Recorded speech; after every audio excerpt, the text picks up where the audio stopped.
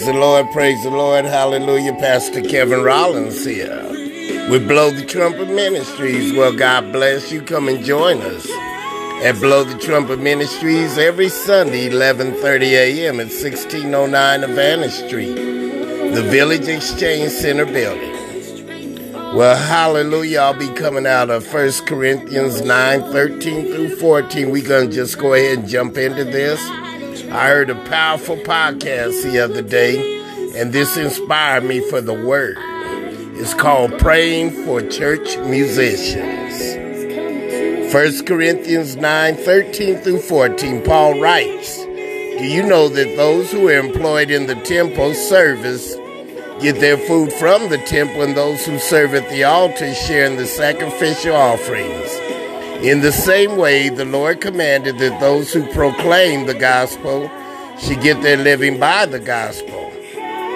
This passage suggests that those who are involved in ministry should be supported by those who benefit from their work. Father, in the mighty name of Jesus, we lift you up right now, Father, dear Lord, because you are the provider of all gifts, Father, dear Lord. And we just ask that we seek ye first, the kingdom of God. In Jesus' name, amen. Hallelujah. You know, I'm a pastor that believes that everybody from the janitor all the way to the pastor should be compensated because we all play an important role. When it comes to paying church musicians, ultimately it's a matter of personal conviction and discernment. Some churches may feel called to compensate their musicians, while others may choose to rely on volunteer talent. What's important is that we approach the issue with the spirit of generosity, humility, and willingness to serve. It's important that we approach this issue with prayer, discernment, and the spirit of humility. We should strive to support those who serve in ministry, whether they are pastors, missionaries, musicians, janitors, ushers. Hallelujah.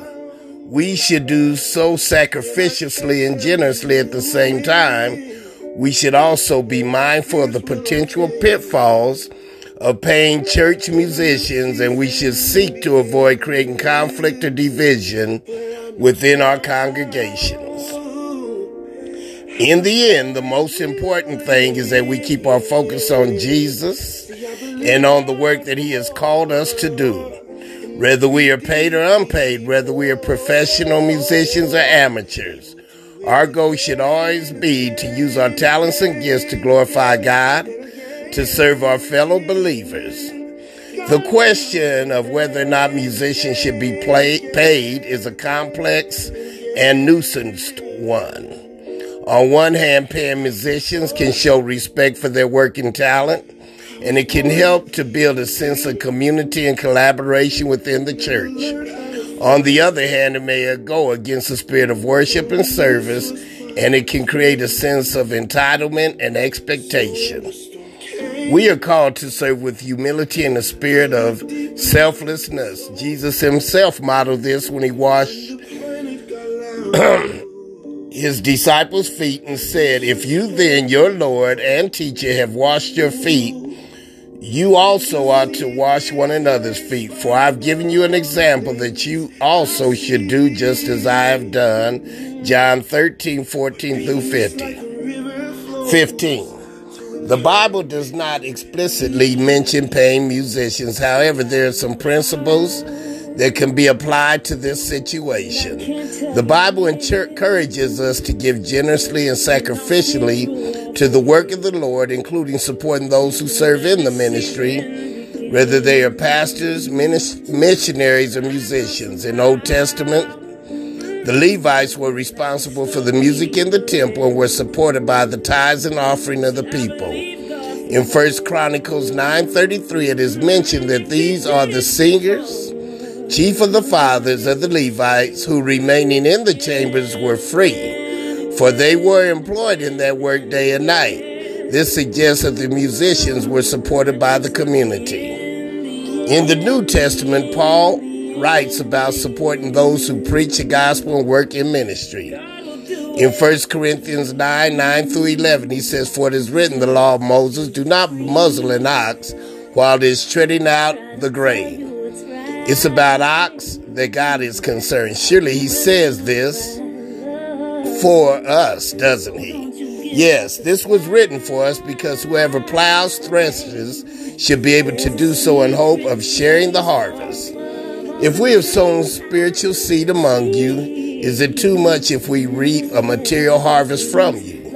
This passage suggests that those who work in ministry should be supported materially. If you know what God has gifted you to do, don't wait around and lose precious time as you wait for a hypothetical fantasy-like perfect moment to get started. Instead, why not put your hand to the plow, begin to use your gifts right now? Once you take that step of faith, God will have something to bless. But as long as you do nothing, you're not giving him anything to prosper.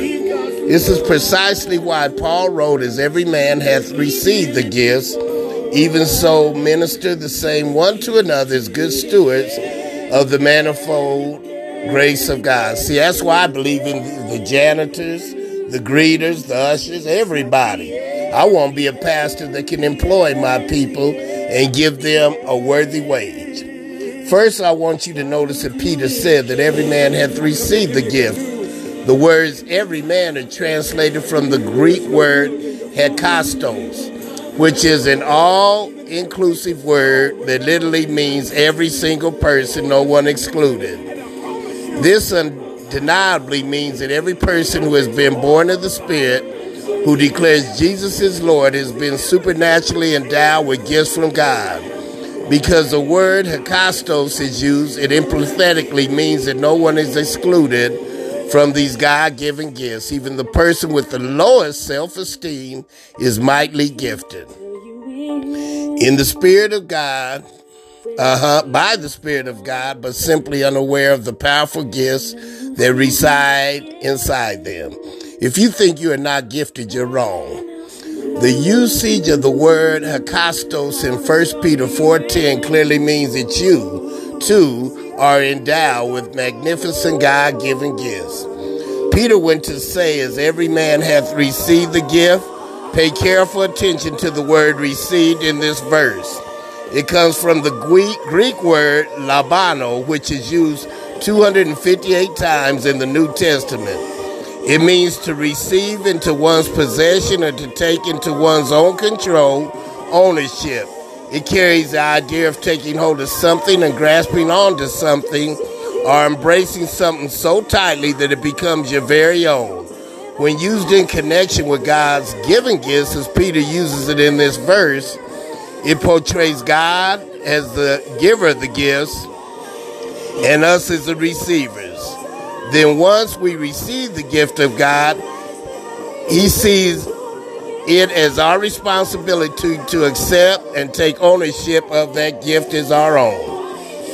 Peter wrote, "As every man hath received the gift," the word gift in this verse is the word charisma, derived from the word charis, the Greek word for grace. But when the word charis becomes charisma, it speaks of grace-given gifts. In other words, these are not gifts earned or deserved. Rather, these are gifts imparted supernaturally and divinely by God's grace.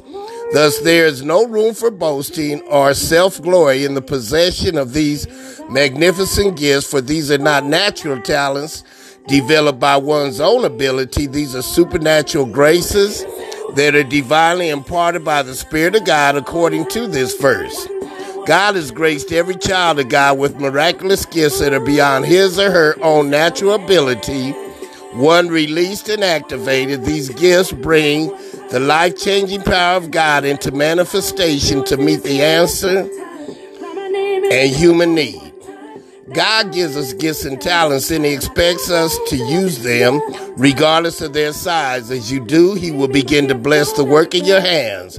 However, if you choose to wait for the perfect moment to develop before you ever do anything with your gifts, you'll probably never get started. Don't waste any more time.